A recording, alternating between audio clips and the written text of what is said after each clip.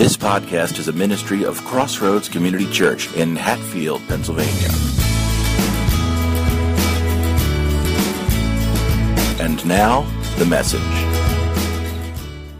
How quickly we make assumptions that can just hang us out to dry.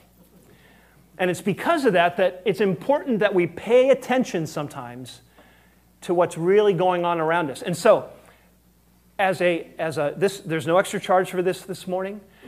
We want to give you a little kind of a little checkup, a little booster shot to get you paying attention. Now, I've already talked about attention a couple times, so you're already tuning in, right? You're catching my subtle hints, okay? So now your spidey sense is going, okay? We would like to provide this public service announcement.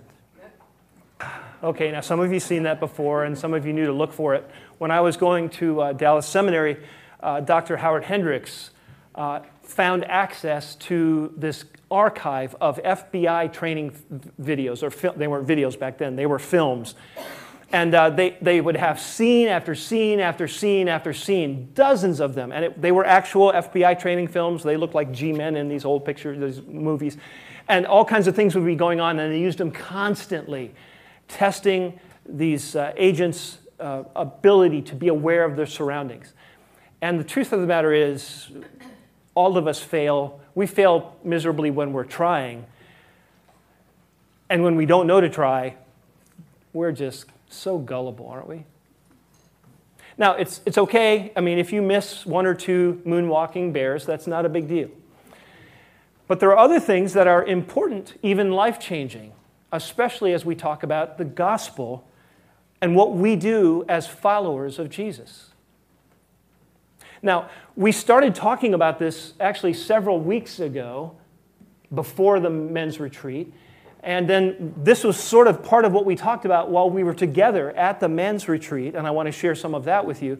And then Nick did a great job last week basically talking about this from that perspective of whether we are fans or followers. It's really interesting when he was telling me about introducing this concept to our students. And as they talked about all of what it means to be a fan, and boy, they were swallowing it hook, line, and sinker. Yeah. And they really thought, like, that's it. I want to be a fan of Jesus. Yes. And then he started talking about the difference between a fan and a follower. And their whole demeanor changed. Like, oh, didn't even occur to me. So the truth of the matter is, there could be a difference between what Jesus meant when he said, "Follow me, and I will make you fishers of men." There could be a difference between what he meant when he said, "Go into all the world and preach the gospel, baptizing them in the name of the Father, the Son, and the Holy Spirit." Between that and what we think we're doing even this morning. Issues of faith are declining in large sections of our country. We know that. The culture is kind of shifting. I don't get panicked about that. I'm reminded that a group of a few hundred disciples ended up by turning Rome on its ear and the world upside down. I'm not worried about what culture does, and I want to encourage you not to wring your hands. But I will say this. A lot of the folks who are still involved in faith issues think even on a Sunday morning they are doing what Jesus told them to do. And I just want to ask you this question. Not about them, about us. Is this what he had in mind? If you have a Bible, I'm going to encourage you to grab it and open it to Matthew 16. I'm going to need some help here because it's not. There we go. Matthew 16. We're going to start in Luke 9, but you don't have to turn there. I'll just tell you the story, and then we'll skip over to Matthew 16. Some of you know that our motto here at Crossroads is to help people on their journey toward knowing and following Jesus. We print it on everything. We repeat it all the time because it's simple and true. That's why we exist, helping people on their journey toward knowing and following Jesus. So I guess this morning I would simply say, does it say know and or follow? So in Luke 9, we hear this story. We're reading along Luke's account of Jesus' life. And Jesus has chosen the 12. He's been teaching them. And now in Luke 9, he sends the 12 disciples out with real specific instructions about where to go, what to do, what to say. They're taking this gospel of the kingdom out to surrounding areas. And apparently they did a good job because even Herod heard what was going on. He started scratching his head and said, who is this person that they're talking about? I already beheaded John, so who could it be? So it even got to Herod's ears. So they made a pretty big impact. They finally returned to Jesus, and they begin to tell him everything that goes on. And then Jesus says, okay, come on now that you guys have been doing ministry and you've been working hard, let's try to get away. And so he tries to go camping. Probably. He tries to get them away, and so they go away to a solitary place, and don't you know, the crowds follow them. All these people are coming. And so with all these people here wanting to hear more from Jesus, they run into that problem of there's no place to get food. Nick did a great job with this last week. Noticing how Jesus gave his disciples an opportunity to succeed, to pass the examination. Have you learned what I've been saying? And the answer for them was not in the slightest. And since Nick did such a good job, we don't have to talk a lot about that, except to say, Jesus, after he's done shaking his head like, you guys, okay, give me the loaves, the fish, here we go, he prays, baskets full of leftovers. They were supposed to learn something. And at that point now, I want to switch our attention to Matthew chapter 16. We're going to start in verse 15. So in that setting, everyone has been chatting and talking. There's probably a little bit of a time gap, actually, between the feeding of the 5,000 and this. But it's in that context. And Jesus turns to the disciples and says, he says, hey, when you're out there amongst all those folks, who are they saying that they think I am? And some are saying Elijah, and some say one of the prophets, and whatever. Okay, that's all interesting. And then he asks this perceptive question in verse 15. But what about you, he asked. Who do you say that I am? Now, we all know that Peter answered. I just want to point out that he answered first, just the way he was wired. Some of you are wired like that. I am, unfortunately. So he blurts out, you are the Messiah, the Son of the living God. And remember, Jesus replies, way to go. Blessed are you, Simon, son of Jonah, for this wasn't revealed to you by flesh and blood. We should pause there for a minute. What Jesus is saying is, he didn't look like Jesus, whatever you think he looked like. He didn't look like the Messiah, whatever they thought he would look like. You wouldn't pick up that he was Messiah just by looking at him. But my Father in heaven. And I tell you that you are Peter, and on this rock, and you know that the name Peter is similar to this word Petros, rock. Peter, the rock, I will build my church. I do not think that he was saying he's going to build the church on Peter. I know Catholicism has that idea, and from that comes this idea of the Pope. I have nothing against the Pope. He seems like a nice guy. But I'm going to say that what Jesus is saying is it's this statement of Peter's that the church is built on, that he is the Messiah. I will build my church, and the gates of Hades will not overcome it. Wow. Score. Peter opens his mouth, and he doesn't stick his foot in it for a change. You got to celebrate that. I mean, Peter's like a spiritual rock star. Well, okay, it was a little pun, but anyway, he's a rock star. All the other disciples are like, show off, right? Thomas is thinking, I don't know. I don't think so. I don't know. I don't think so. And then Matthew tells us something interesting. He says, and from that time, From that time on, Jesus began to explain to his disciples that he must go to Jerusalem and suffer many things at the hands of the elders and the chief priests and the teachers of the law, and that he must be killed and on the third day be raised to life. As soon as Peter made this pronouncement, Jesus started explaining. And the idea here is that he didn't say it once. He explained it over and over and over and reminded them and reminded them and reminded them. This is where we're going. This is what's going to happen. You just said I'm the Messiah. To finish fulfilling the role of the Messiah, this is what has to happen. Now, when you read this passage, you kind of get the sense that what Peter says next, he just reacts to like the first time he hears it. And although that isn't impossible, because he certainly spoke up right away, I tend to think that he's been hearing this message for a while now because there is a certain exasperation in his voice.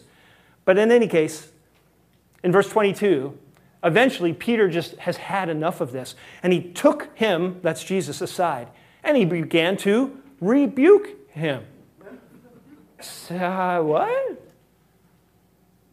You ever wish God would give you just a little success? You wonder why he doesn't give you success? This could be a reason. Because you give somebody a little success and then they think they know better than you. The wording here is kind of strong. That's why the translators use the word rebuke. It's like, wait a minute, hold on. Never, Lord.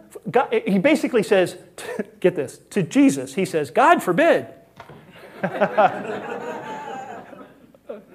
God forbid. He says, this shall never happen to you. Gotcha. You seen me with a sword lately? There's no way this is going to happen. Now, see, it's so hard to read these things without adding what we already know. We know the rest of the story. So I'm going to beg you to do what most of us males can do pretty easily, and that's forget half of what you know. I want you to forget that you know all that. Forget that you know the end of the story. Lord, this is a bad plan. People are coming. They're coming from all over. People are listening. You are rocking this thing. This is a bad plan to get yourself crucified. And Jesus responds in a way that we would not expect. Ah, Peter. Silly knucklehead Peter. No, Jesus says, it says, and Jesus turned and said to Peter, get behind me, Satan. You are a stumbling block to me. The word is actually a trap. You're setting a trap for me. You don't have in mind the concerns of God, but merely human concerns. Peter goes from being a rock star to being rock bottom. I'm going to suggest that being called Satan by Jesus is a low spot.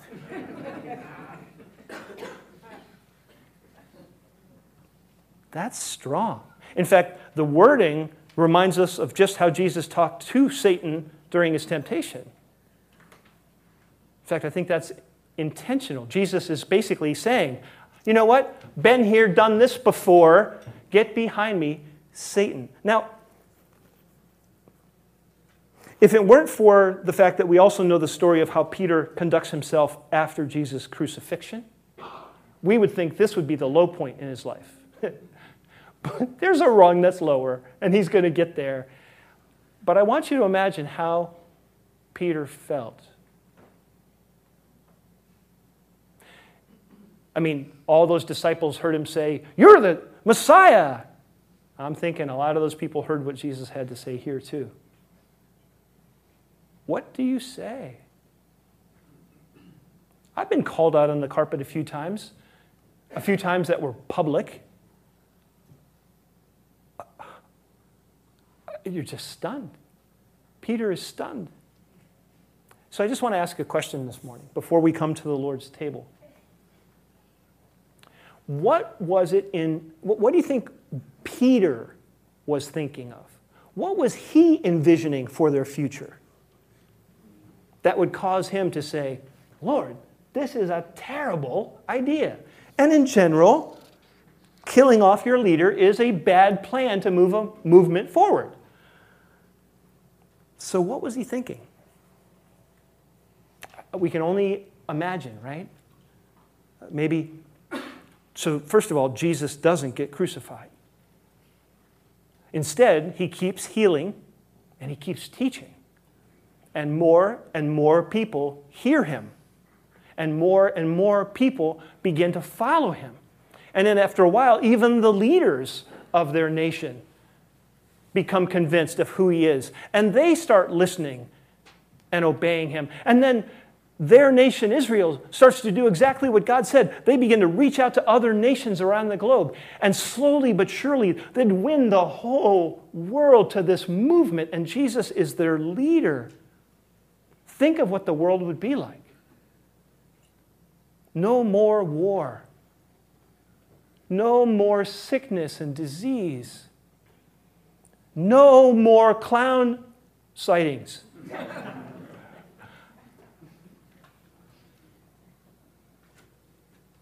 You go to work, you come home, everybody is safe, everybody has what they need, your neighbors are nice, your kids obey, your spouse obeys. And you could gather with other people just like yourself, and it would be so nice. You'd sing songs, and you'd greet each other. Hey, it'd be great. Hear little messages remembering what Jesus said. Yay. You go home thinking, boy, that was nice. You go back to your nice life.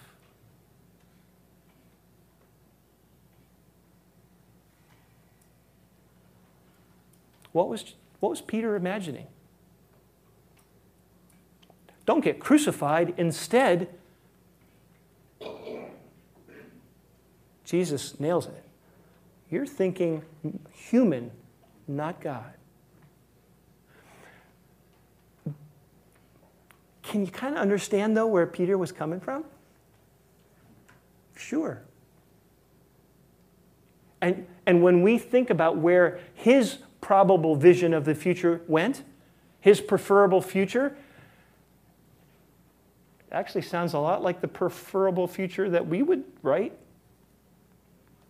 What would you like to happen here at Crossroads? Oh, well, we reach more people keep coming, we just have to keep expand more ministries, we keep touching lives. They say, oh, this is great, why are you such good people? It's because of Jesus. Oh, I want to join. And it just, right? Wouldn't it be, isn't that, if you were to close your eyes right now and envision a preferable future, it would be a lot like probably what Peter had in mind. And so here's the point. It's possible that Jesus' rebuke of Peter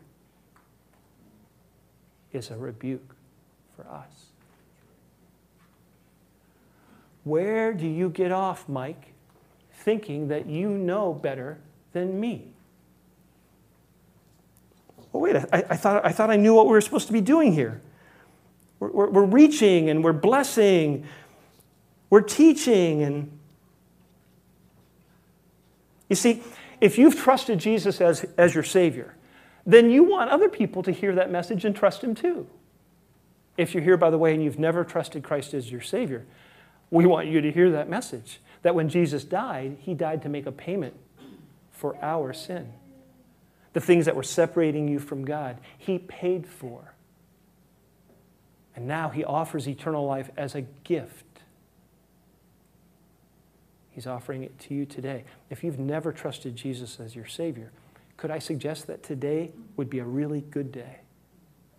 What would stop you? I know I'm a sinner, and I know I don't get God's approval, but it never dawned on me that Jesus died for me. Jesus, if you died for me, I'd be a fool to pass that up.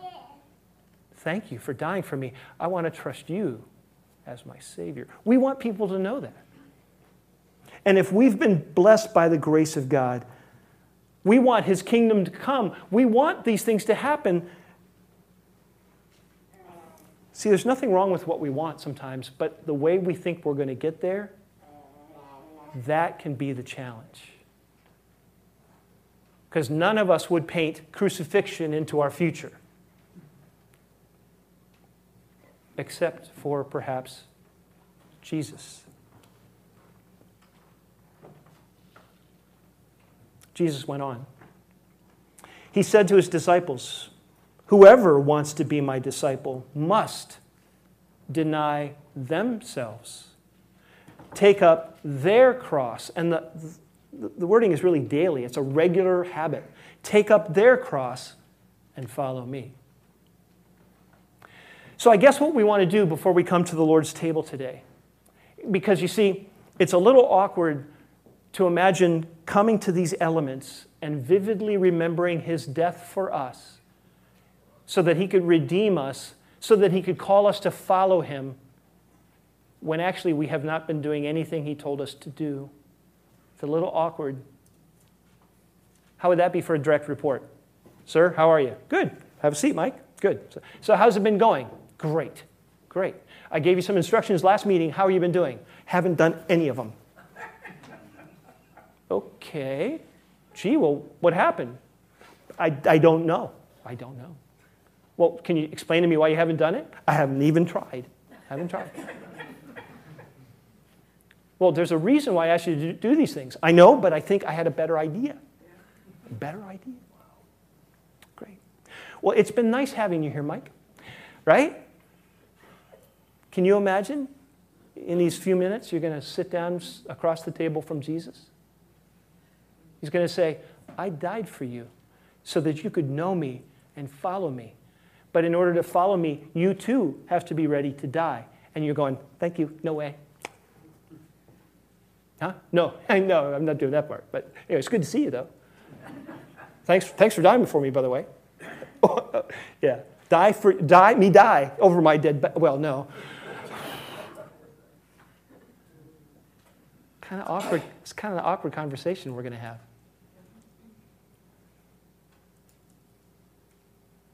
You see, we have an idea about what we think our future should look like. Every one of you do. And I could probably guess what some of the things that are included in there, because I have the same things. We have an idea of what the future looks like. When Jesus says if we're going to follow him, we must deny ourselves, he's not saying deny yourself both Twinkies in the pack. By the way, the desserts at the men's retreat, killer. Killer. I thought of every one of you ladies as we dug this hot fudgy thing out of those cups. That was like, it made your teeth hurt. Like, oh, man, it was amazing. I guess you'll have to go. So, Jesus says if we're going to follow him, we must give up our plan of our future. I'll tell you how we usually react. Well, yeah, I suppose, because eventually something happens that we can't help. Stuff happens, the guy hit my car. So see, that wasn't in my plan. That is not what Jesus is talking about. He's not saying, oh, a few things might happen that you are not expecting. He's saying, stop steering it. Wait. I'm supposed to steer my life. Not if you're following me. Deny yourself rights to direct this thing.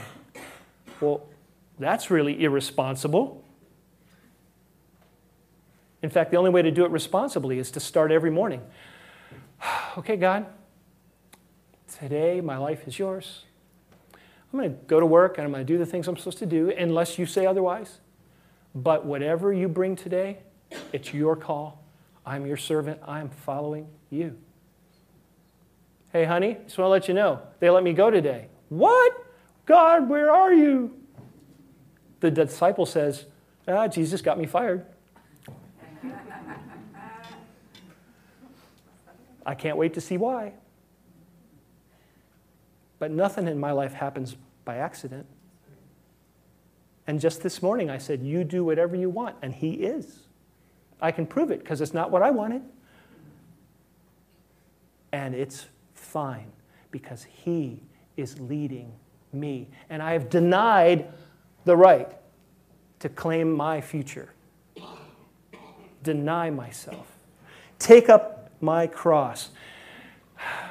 It's hard to imagine what the cross looked like to the disciples before Jesus went to the cross. It was a heinous thing.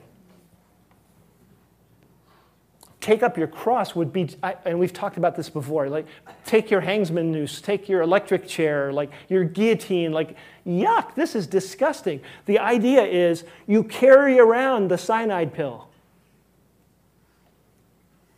You know that he died for you,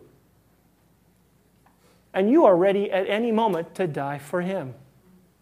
The life you're living now is only here because he died for you. You're on borrowed time, purchased with his life. See, it's kind of like before we got saved, we were all, imagine you're in a car. Your life is a car. Unfortunately, because of sin, your car was damaged. It only goes in reverse. Your car only drives in reverse. Everything you do takes you further from where God wanted you to go. Right? And the faster you go, the further away you go. And finally you realize, I'm getting nowhere, and you say, Jesus, help me. And all of a sudden Jesus shows up in the car. He's in the driver's seat. He does some clinking around, and you say, what are you doing? And so I'm installing a clutch. Now, for the first time, you can put this thing in drive and move forward toward what God wants. No way. Yep.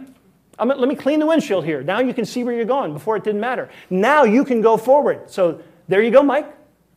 And I get in, I go, this is amazing. What are you doing? What do you mean, what am I doing? Oh, that's right. Oh, that's right. It goes forward. Neat. And yeah, that's neat. That's really neat. Thank you. Yeah, right? And because it's such a habit, I think we have to think of the cross. I want you to imagine, forget that it's wood. I want you to imagine that it's metal, like mesh metal. And our lives are like the mud that's around us. And constantly we're taking our lives and we're kind of smushing it through that cross. And all the stuff, most of the stuff goes through except those big chunks and rocks. It sifts those things out. The cross is constantly sifting our decisions, our priorities, our plans. Taking up your cross means regularly evaluating what's happening in your life and what you're going to do next by the fact that Jesus died for you. It's all his. You're on borrowed time anyway. And then he says, follow me. So the danger for us is to think that we are pursuing what Jesus meant by discipleship, when all along we're actually pursuing what's best for us. Which is why Jesus says, for whoever wants to save their life will lose it. Should we just stop there? This is hyperbole, right? It's a metaphor, right? I mean, because everybody knows there's nothing really wrong with saving your life. I don't think this is hyperbole at all. What comes most natural to every one of us, promoting ourselves, promoting our life. Jesus says, and guess what? If you do that, he says, you will lose it. I can prove it. Look through our culture at the people who are successful at promoting themselves. They got all kinds of stuff, all kinds of privileges, all kinds of power, and they are not happy people. They're not worthy people. If you buy that line and pursue that, you will lose your life. But whoever loses their life for me will find it again. What good is it for someone to gain the whole world and yet forfeit their soul? So here's our challenge today. Will you keep, and I hate to say this because I know I'm one of the pastors here, I influence what we do, and at the same time I want to say, are we going to keep playing church? And keep coming and feeling good about coming, kind of feel closer to God. They don't always sing the songs I like, but they sing some, and everybody's so happy, and it just feels good. And I'm going to suggest that almost not at all is what Jesus was pointing toward. He was pointing towards something that's, maybe you come scurrying in here. Okay, I need something. Here we go, because it's rough out there. I don't know how much time I've got. This could be my last time in church if Jesus called me. So bring it. It's like, oh, God, it's so good. And you just soak it up. I was like, okay, here I go. I may never see you again this side of heaven. Off you go. Is that the sense of mission? Or we're an audience. Boy, Mike and Jim and Nick, they're fun to watch, aren't they? They're neat. They just encourage me,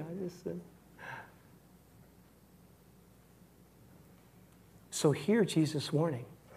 Because in a minute, you're going to talk to him. You're going to have to look him in the eye. And you have to explain, what are you doing? I invited you to follow me. And we go, yeah. You're not following. Huh? Well, I ask you to bless what I'm doing every day. There you go. Try asking me what I want for you today. So this is a challenge that's so deep. But I think Paul got to it, and this we're going to close. I think Paul captured it when he wrote to the church in Galatia, Galatians 2:20. Many of you have memorized this, and the rest of you should memorize this. I'm going to read it because I memorized it in a different version, right? In fact, let's read it together. You ready? I've been crucified with Christ. I no longer live, but Christ lives in me. And the life I now live in the body, I live by the faith in the Son of God, who loved me. I've been crucified with Christ, yet I live. Nevertheless, not I, but Christ lives in me. And the life that I now live in the body, I live by faith in the Son of God, who loved me and gave himself for me. That's the motto of those who are not fans. That's the motto of those who are followers. He'll love you either way, but he's called you to follow. It would be a shame for you to come to Crossroads and think by being here, you're following. But you don't need me to tell you that. I have a hunch in the next few minutes, Jesus will tell you himself. Let's pray. Thanks for listening. Intro music by bensound.com. Visit us online at crossroads-cc.org.